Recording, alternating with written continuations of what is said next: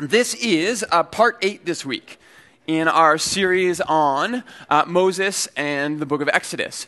And I don't know about you, but I'm hoping that this has been a lot of fun for you. It has been for me. I'm really ready to start turning our attention to Advent and the Christmas season completely. At the same time, though, I'm a little sad to be kind of moving on from Moses for a little while and coming back to him, because there's just so much great stuff here in the Moses story that we've been able to hit on, but also stuff we've had to kind of fly by. Truthfully, even given 8 weeks to spend time with Moses, we barely really let this story breathe because there's so much there. And I don't know if you've realized this, but I can spend a lot of time with just a couple verses teaching about them and talking about them. And so when you give me 8 weeks to go through a book that has 40 chapters, there is just inevitably going to be a lot of material that's been left on the side. And so my hope is that at some point in these past 2 months, or maybe even now, over the Christmas season, that you will have an opportunity to actually sit down as an individual with the book of Exodus and kind of read through and absorb some of the stuff that we've had to skip through as a community here on Sundays. And so my real hope is what this series has done for you is just giving you a little bit of a glimpse, a little bit of background, and then hopefully a lot of interest to continue learning about Moses and what his story is about. Now that said, I do have one more week to talk about him. Last week, I promised that we would end the Moses story with the 10 Commandments, also known as the Decalogue. And so that's where we want to focus today. I do also, as I mentioned, want to end with the Eucharist. And so it's appropriate that as we move to begin to really focus on the season of Advent, that we look to see how we connect our study of Moses to our experience of Jesus, especially in this season. And so we're going to do that as we go. But before we do all that, I actually want to start with a chance to look back on where we've been for the last 7 weeks, because that's really important. Before that, though, let's pray. God, we come today having watched and wrestled, having attempted to glean something of your character from these stories in the book of Exodus. And these are lessons to be learned, there are insights to be had, there are truths to be taken a hold of for sure. But our real prayer is that beyond any lesson, we would begin, and we have begun, to see something of you in the midst of our study in your word. That your character would become more clear to us as we read. And that your graciousness would sink into us as we place ourselves into these stories. That we would discover who it is that you are showing yourselves to be in our lives. Ultimately, we're not here for tips and tricks. We're not here for contemporary life technology. We're here to meet with you, to know you, to see you, to understand how it is that you want us to represent you in your world.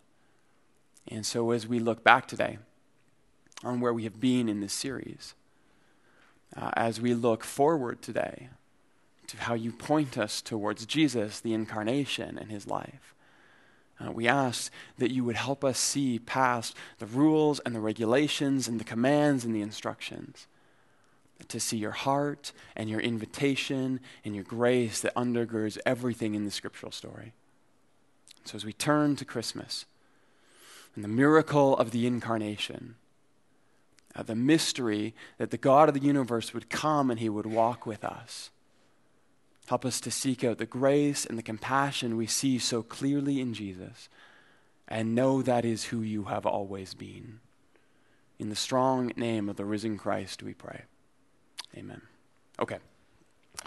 Because this is the last of 8 weeks where we have the opportunity to look at Moses, I want to do a fairly extensive recap of this series here. We started way back in Exodus chapter 1. With Moses as a Hebrew baby born in a time where the Pharaoh or the king of Egypt had forgotten the debt that the empire of Egypt had to Joseph, who was also a Hebrew. Now, Joseph, if you go back to the book of Genesis, starts out as a slave in Egypt, rises his way up, ends up becoming an advisor to the king. In fact, he is the second most powerful person in the empire. But Exodus begins in chapter 1 by telling us that a new king, a new Pharaoh, has come to power, a king to whom Joseph meant nothing. That's where we started. And so rather than remember the past, rather than learn from the past and build on the past, this Pharaoh actually becomes paranoid about the present.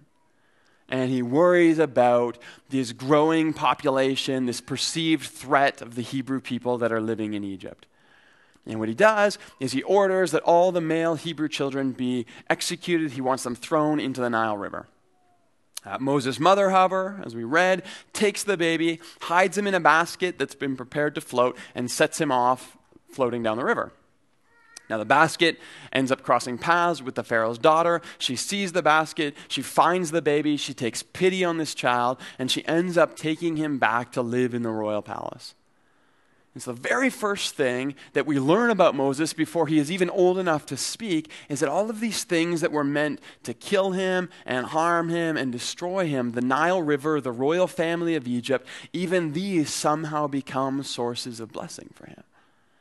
And I don't want to suggest at all by this that every terrible thing that ever happens to you will somehow end up with you living in the lap of luxury. It's not going to happen, I'm sorry, it won't. But is it possible that even in the midst of our struggle, we can understand that somehow God is working, God is investing, God is preparing us for something? Next, we see Moses as a young man. And one day, he walks out from the palace and he sees a slave being beaten by his master.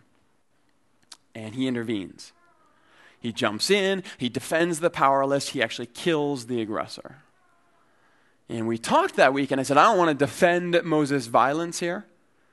I think we see that as the story plays itself out, how aggression makes us suspect and how violence actually undermines our best attempts. And yet, in Moses, we do see this willingness to look below the surface of our world.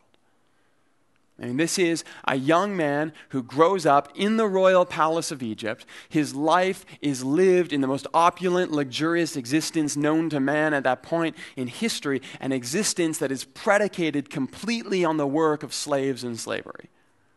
That's how Egypt functions. The Egyptian empire it was built on the back of oppression.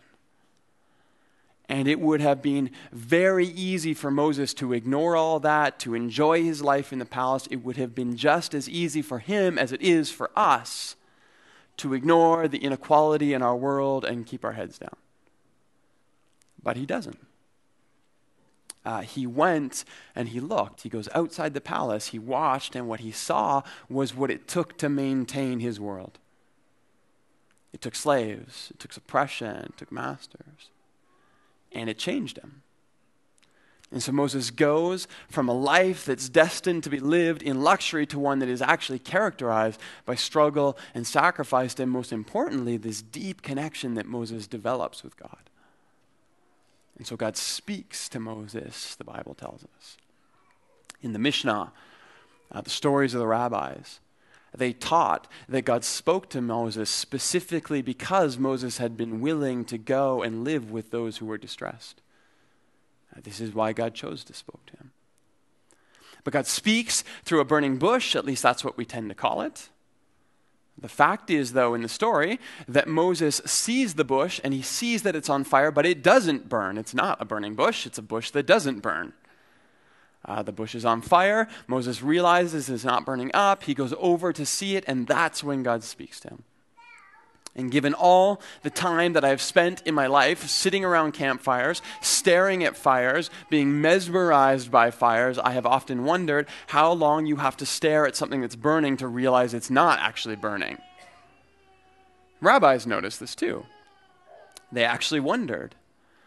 Maybe this scene at the burning bush wasn't a miracle. Maybe it was a test. Maybe God was looking for someone who noticed his world. Maybe God wanted someone who was aware enough of his surroundings to notice the thing that would go unnoticed by someone else. Who paid attention, who's deeply present to what's going on. God has heard the cries of the oppressed in Egypt. Now he's looking for someone who is sensitive enough to notice the unnoticed, a bush that doesn't burn. And so God speaks, and he reveals himself as the one who is or the one who will be who he will be, or my favorite translation, the one we read from Genton Davies, I am who and what and where and when and how and even why you will discover I am who you will discover me to be. So God is not just a great name. And God is not just a set of rules. God is not however you and I decide we want to define him. He is always and only who he shows himself to be in a relationship with us. I am who you will know, Moses. I am who you will get to know.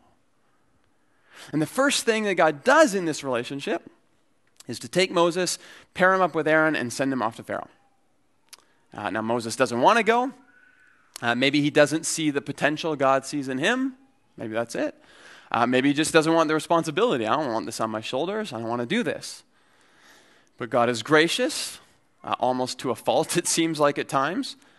So he pairs him up with Aaron, and he sends him off to Egypt to free the oppressed. And when they get to Pharaoh, they have this first encounter with Pharaoh, and they are immediately desperately intimidated by Pharaoh. They go, they say, let my people go. Pharaoh says no, and they're like, oh, whoa, okay, yeah, I guess that's true. Maybe we could compromise here. And they immediately lose almost all of their courage in talking to Pharaoh. And so we talked in this series about how a no does not necessarily mean that God isn't on your side anymore. Sometimes things are hard. Sometimes you feel like God has called you to do something, and the first time you do it, somebody says, no, it's not going to work. Some things that are worth doing are hard. In fact, most of the things that are worth doing in your life will be hard. Somebody's going to say no. And so eventually, God encourages them. They regroup. They go back to Pharaoh. God has their back, but Pharaoh's heart is hard. And we got to one of the very difficult stories in the Old Testament. God hardens Pharaoh's heart. What is up with that, right? Does God set Pharaoh up here as he hardened his heart and then punish him for it on the other side? What's the deal? Well, in Exodus, 9 times we are told that Pharaoh's heart is hardened. 5 times, God is said to be the one who hardens Pharaoh's heart. 4 times, Pharaoh is said to be the one who hardens his own heart. And I think perhaps our attempts to make this really nice and neat and to delineate very clearly and cleanly between God's actions and our free will, perhaps this is simply impossible.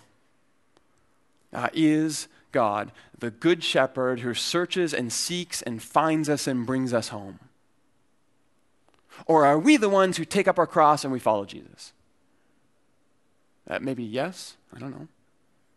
Is it God who gives Pharaoh over to his own worst tendencies? He says, if you want to harden your heart, you can do it. Or is it Pharaoh who resists and pushes and turns away from what is good and true and right? And maybe the answer is just yes. And I know that's really frustrating for some of you. Some of us are just wired to search out very clean, clear, articulate answers. That's just how we work. But the Bible is not always about the how. What it is very clear about the why. And sometimes we struggle with the how. We know, though, that God cares about the oppressed. God is invested in the human story. God loves you. And the how he does that, the how it works it out, the how it will look like in your life is unique and as personal as the 6 billion people that inhabit this earth right now. And it has to be if God is relational. The how is unique and as personal as everyone here in this room. It's as unique as you are. What we trust is that the why is constant and clear. The why is because God loves us. And we see this incredibly clearly post-Exodus. The people come out of Egypt. The first thing they do is they grumble and they complain. They say to God, we don't have enough food. Remember this? It's been 45 days since we had a good meal. This stinks. The problem is they don't actually go to God with that complaint. They don't actually bring a very legitimate concern to God and say we're hungry. What they do is they grumble and they murmur and they forget what it means to be honest with God. And so even when God is gracious and brings them food, because they don't know how to be honest with their complaints, they don't know how to be honest in their gratitude either. So they get this miracle bread, and rather than say thankful, they're like, we would like more meat. We want better food. And so we talked about how legitimate complaint, expressing your concerns and your lament to God, and healthy gratitude, expressing your thankfulness to God, are actually often two sides of the same coin. Because they are both indicative of our ability to be honest and open with God. If you can't talk to God about what's bothering you, you probably don't know how to thank Him for what's good either. This is a relationship. God is not asking you to slap on a smile when you're sad. He's not looking for you to say thank you when you hurt. What He's hoping for is the kind of a relationship where you come to Him for help when you need it, and you return to Him to say thank you when you can. And so finally, last week, we saw why all of this builds to such a disappointing conclusion, where we find the Israelites worshiping around a golden calf. Because when we read the text really carefully, we realize that what's going on here is that the Israelites haven't actually abandoned Yahweh. They're not swapping out Yahweh for another deity. What they're doing is they're trying to worship Yahweh, they're just not doing it well. They build this golden calf, they set it up, and then they say, we will have a festival to Yahweh in front of the golden calf. And the problem is, they want to represent Yahweh with an image of fertility and blessing. A calf, especially a golden calf, is a very strong image of fertility in ancient Near East cultures. And so they want to represent God with one very narrow slice of their experience: blessing, fertility, wealth. The problem with thinking about that God that way is that God is not interested in being your fertility God. He's not interested in being your prosperity God, your political God, your war God, your religious God. He's interested in taking a very central place in how we imagine everything that it means to be human. And so how we worship is important, but so is how we speak. And how we are blessed is important, but so is how we shop.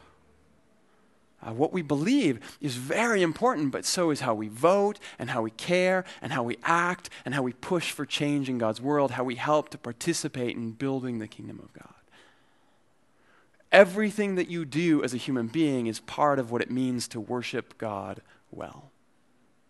And this is why, after 7 weeks of talking about and learning alongside Moses, after seeing how God prepares and then reveals and then pushes and then develops and encourages and builds up Moses, we are just now finally ready to approach the Ten Commandments.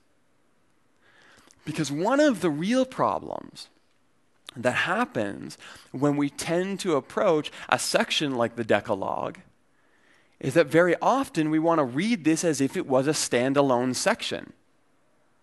As if you could just open your Bible, turn to Exodus 20, read what you find there, close the book, and have any idea of what it is you just read. Spoiler, you can't do that. It doesn't work. Because the Ten Commandments are set within the story of a God that is engaged in the process of revealing Himself to His people.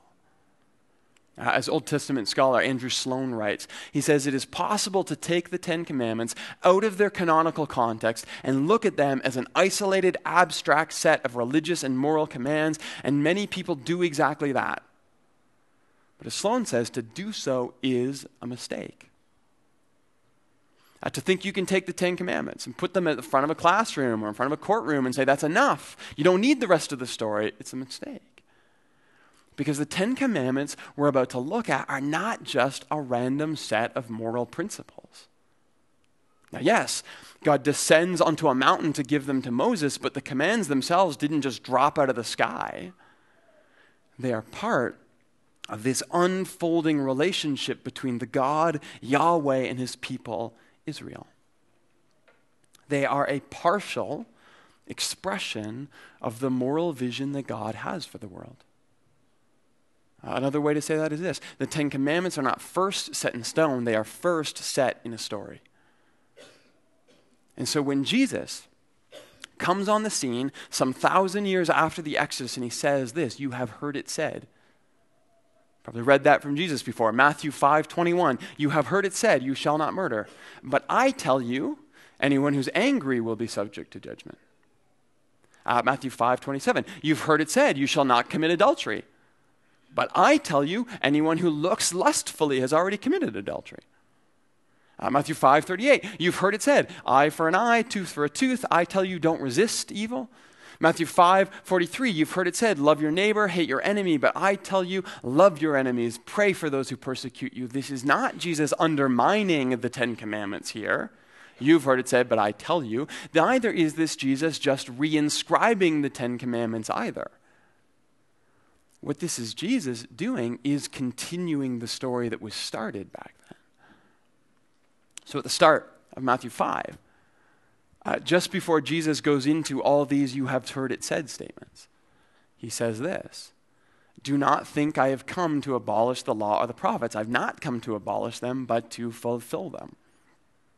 That word fulfill in Greek is the word plero.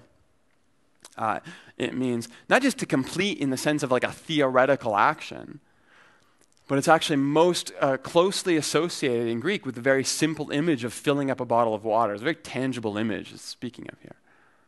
It says, "I've come to fill up the prophets." So God starts a story all the way back in Genesis, and he slowly pours more and more and more of himself into the story until we truly learn what it means to see him. Now, Jesus is just filling up the story more.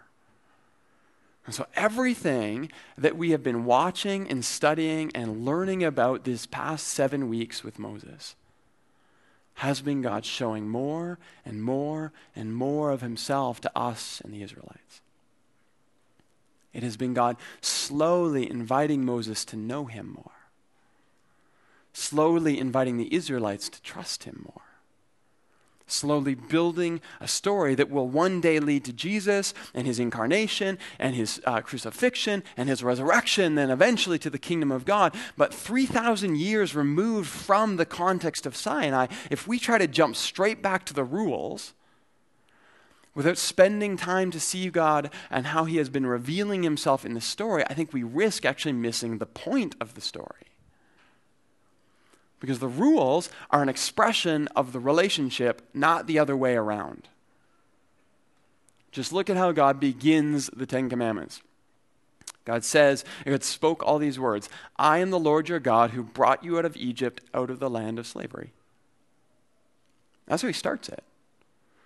Everything you're about to read following that follows on from what you just read over the past 7 weeks about how God saves the Israelites. Steve Chalk is a British writer, and he tells a story in his book, The Art of Living Beautifully. He's on one of these radio shows on the BBC, and it's about religion, and he's an English guy, so he gets invites like that. But the presenter at one point in the conversation turns to him and asks, "Why is God so miserable? I mean, he is such a downer. Everything he says is don't do this, don't do that, don't desire what other people have, don't commit adultery." I mean, it's kind of pathetic for a supposed God of the universe, isn't it? What's his deal? And I can admit, I have had almost that exact same set of questions asked of me at different times. Like, why is God such a downer here? But Chalk jumps in on the radio and he says this, does he really say all those things? I mean, does God actually say don't commit adultery? And the woman who's interviewing says, of course he does. It's in the Ten Commandments. And Chalk responds, he's like, oh, right. Now I know what you're talking about. He says, it's just that when you said it, I didn't recognize it because of your tone. Of course God says don't commit adultery. But it's not because he thinks that adultery sounds like fun and God is like, oh, I don't want anyone to have any fun. Let's ban that. It's not even just because adultery is something that God doesn't like and so he bans it for us. It's not just arbitrary. You see, before we get to Exodus 20, all the way back before that story, what we're reading about is the God who introduces himself as the God who hears the cries of the oppressed. The God who looks for a leader like Moses. The God who searches out the people that he loves. The God who says, my name doesn't matter. I am who you will discover me to be. And then he shows himself to be the God that is for Israel, not against them. The God who wants freedom for them. The God who wants food for them. The God who wants what is best and good for them. So God doesn't start his relationship with a list of all the things he doesn't want them to do. He doesn't even start with the list of all the things that they should do in order to make him happy. He starts by saving them. And so when we read the story in context and we get to the Ten Commandments, if we've been reading it at its proper place in the tale, we shouldn't be hearing, don't do this, don't do that. What we should be hearing is, I love you, I'm on your side, I brought you out of slavery, I got you food, I brought you a leader, I saved you, so trust me on this. Don't steal, don't lie, don't murder, don't abandon me, don't cheat on each other, because if you do, what will happen is it will unleash all kinds of destructive forces that will drag you all the way back down in the kind of slavery and oppression that you just left. It will be destructive, and it will be crushing, and it will be worse than you came from, so trust me. Divorced from the God who has shown himself to Israel and saved Israel and cared for Israel, the Ten Commandments read very, very differently. And truthfully, they're a disaster of regulation. And what does it mean not to lie? I mean, does that really mean that you should just say whatever it is that pops into your head whenever you think it? Like, is it a lie not to say that? Is that really going to create a healthy, harmonious society for anybody? I'm up here preaching, I make a point, and you're like, boring. I know that. I can tell when it's not working too. Fair. But talk to me after. We can work on this together. Right in the middle of a message might not be the most helpful moment to say it. It's honest, though, all right? Honesty is incredibly hard to legislate. What does that mean? Don't lie. As a social code, the Ten Commandments are deeply flawed. 10 rules is not going to make a functional society. That's why the rabbis actually counted up 613 laws in Torah. And then not only that, but then they had the enormous Talmudic library that helped them describe exactly how all of those laws would play out in every possible situation they could think of. Volumes and volumes of work. As a social code, the Ten Commandments are very lacking. But as part of a story, as an expression of this budding relationship between Yahweh and Israel, as guidelines that say this will help you continue to move in a good direction. They are a profoundly beautiful foundation for the story that God is pouring himself into throughout the scriptures. This is why some of the rabbis would argue that the Decalogue, which just means 10 words, is perhaps a better name for Exodus 20 than the Ten Commandments after all. Now, what if these aren't just commands? Take a look at this. On the left are the first 9 commandments, as we generally read them. You shall have no other gods before me. You shall create no false idols. Don't use the Lord's name in vain. Remember the Sabbath. Honor your parents. Don't kill. Don't commit adultery. Don't steal, and don't lie. On the right is what we generally recognize as the final commandment, number 10, and it's a 3-parter. Maybe God just couldn't fit them all in, I don't know. Maybe he got to the end, he was like, shoot, I promised 10, now I've got these ones, but I like them, I'm just going to stick them all together. Either way, number 10 in Exodus 20, verse 17 reads this way, you shall not covet your neighbor's house, you shall not covet your neighbor's wife, or his male or female servant, his ox, his donkey, or anything that belongs to your neighbor. Here's a question. What's the difference between the commands on the left and the ones on the right? Now, some of the rabbis looked at this and they thought, well, having no other gods, no false idols, not using the Lord's name in vain, remembering the Sabbath, honoring your parents, killing, committing adultery, speaking, lying, these are all external actions. Theoretically, if I watched you long enough and closely enough, I could determine if you had broken these commands, right? I would see it. But coveting your neighbor's house or his wife or his property, unhealthy desire, is that something we could ever really measure as a society? How does that work? What if you're just really good at coveting? You just do it very quietly. You just got good at being jealous and envious, but keeping it deep down and bottled up inside. I don't know. And some of the rabbis said, maybe this last one isn't a command at all. Maybe it's a promise. You see, if the Decalogue was meant as an expression of this budding relationship between Yahweh and his people, then maybe rather than just a list of commands, what God was saying was this: that if you can trust me and you can keep me at the center of your life, and you can stay away from idols that box me off and narrow my influence, if you can keep to only using my name when you really mean it, if you can honor rest, if you can respect your parents, if you can refrain from killing and cheating and stealing and lying, then what I promise in return is a life that is free from all kinds of unhealthy desires that will drive you insane. If you learn to trust me, you won't want for anything unhealthy, I promise. I mean, that help to change your perspective maybe on what God is doing here. Maybe you've had a sense in your life that there is gift in faith and in spirituality. But your experience of church or religion has been dominated by rules and drudgery.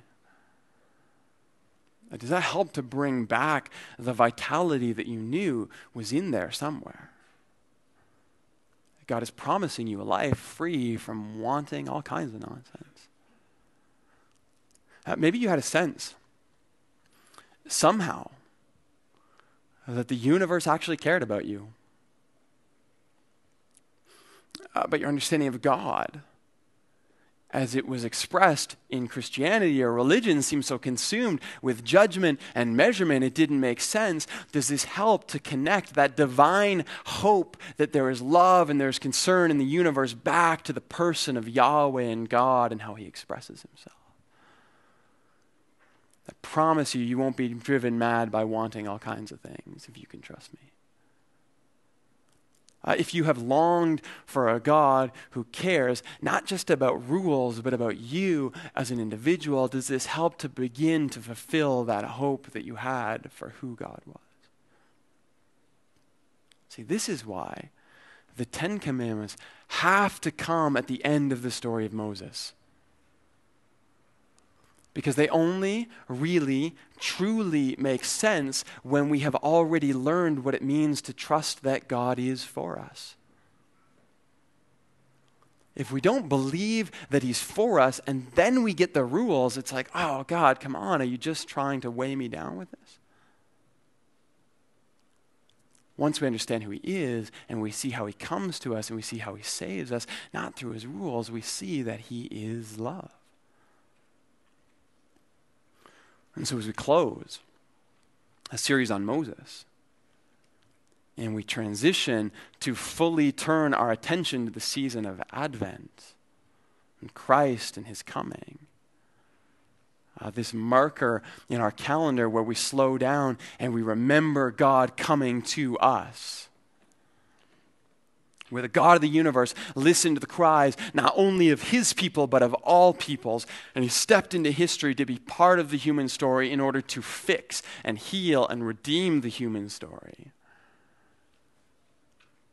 When we trust that God had built the story up to a level that he had poured himself off in enough that when he showed up we would actually recognize him. In the light of this story that starts all the way back in Torah with Moses, in the light of a story that ends all the way forward in Revelation, we want to participate in that story together. And so we come to the table of the Eucharist, the good gift. That's all that Eucharist means in Greek. But the good gift that God is primarily not a God of rules and regulations. He is first and foremost always a God of love and relationship and invitation. A generous Father and a loving Son desperately inviting us to discover the presence of his Spirit with us. This is what the Decalogue points us to. This is what Moses and Torah and the Ten Commandments and the Israelites invite us to move toward. And so as we celebrate the promise of the Ten Commandments, life free from want, and we anticipate the gift of the incarnation, life come to find us, as we remember the sacrifice of Jesus' life that simply cannot be extinguished. And we welcome the invitation of the Father, life that is connected to the source of all that breathes in the universe. I want to invite you to come to the table, to receive the bread and the grape that represent God most clearly evident in history, and recognize in that moment God at his most full. So as you eat, I want to invite you to reflect on the Exodus and what we've been learning over the past 8 weeks. And I want to invite you to anticipate the Advent and the coming of hope into the world. But my prayer is that you will begin to see God clearly for who he is. And so I invite you to come. Come down the center aisle, take the elements, you can eat them right there, and then return to your seat. And once all those who want to participate have come forward, I'll come back, we'll sing a song, and we'll say a prayer as we close. I invite you to come.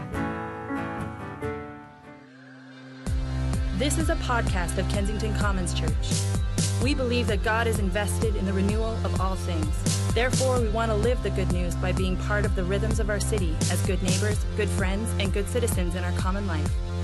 Join us on Sunday or visit us online at commonschurch.org.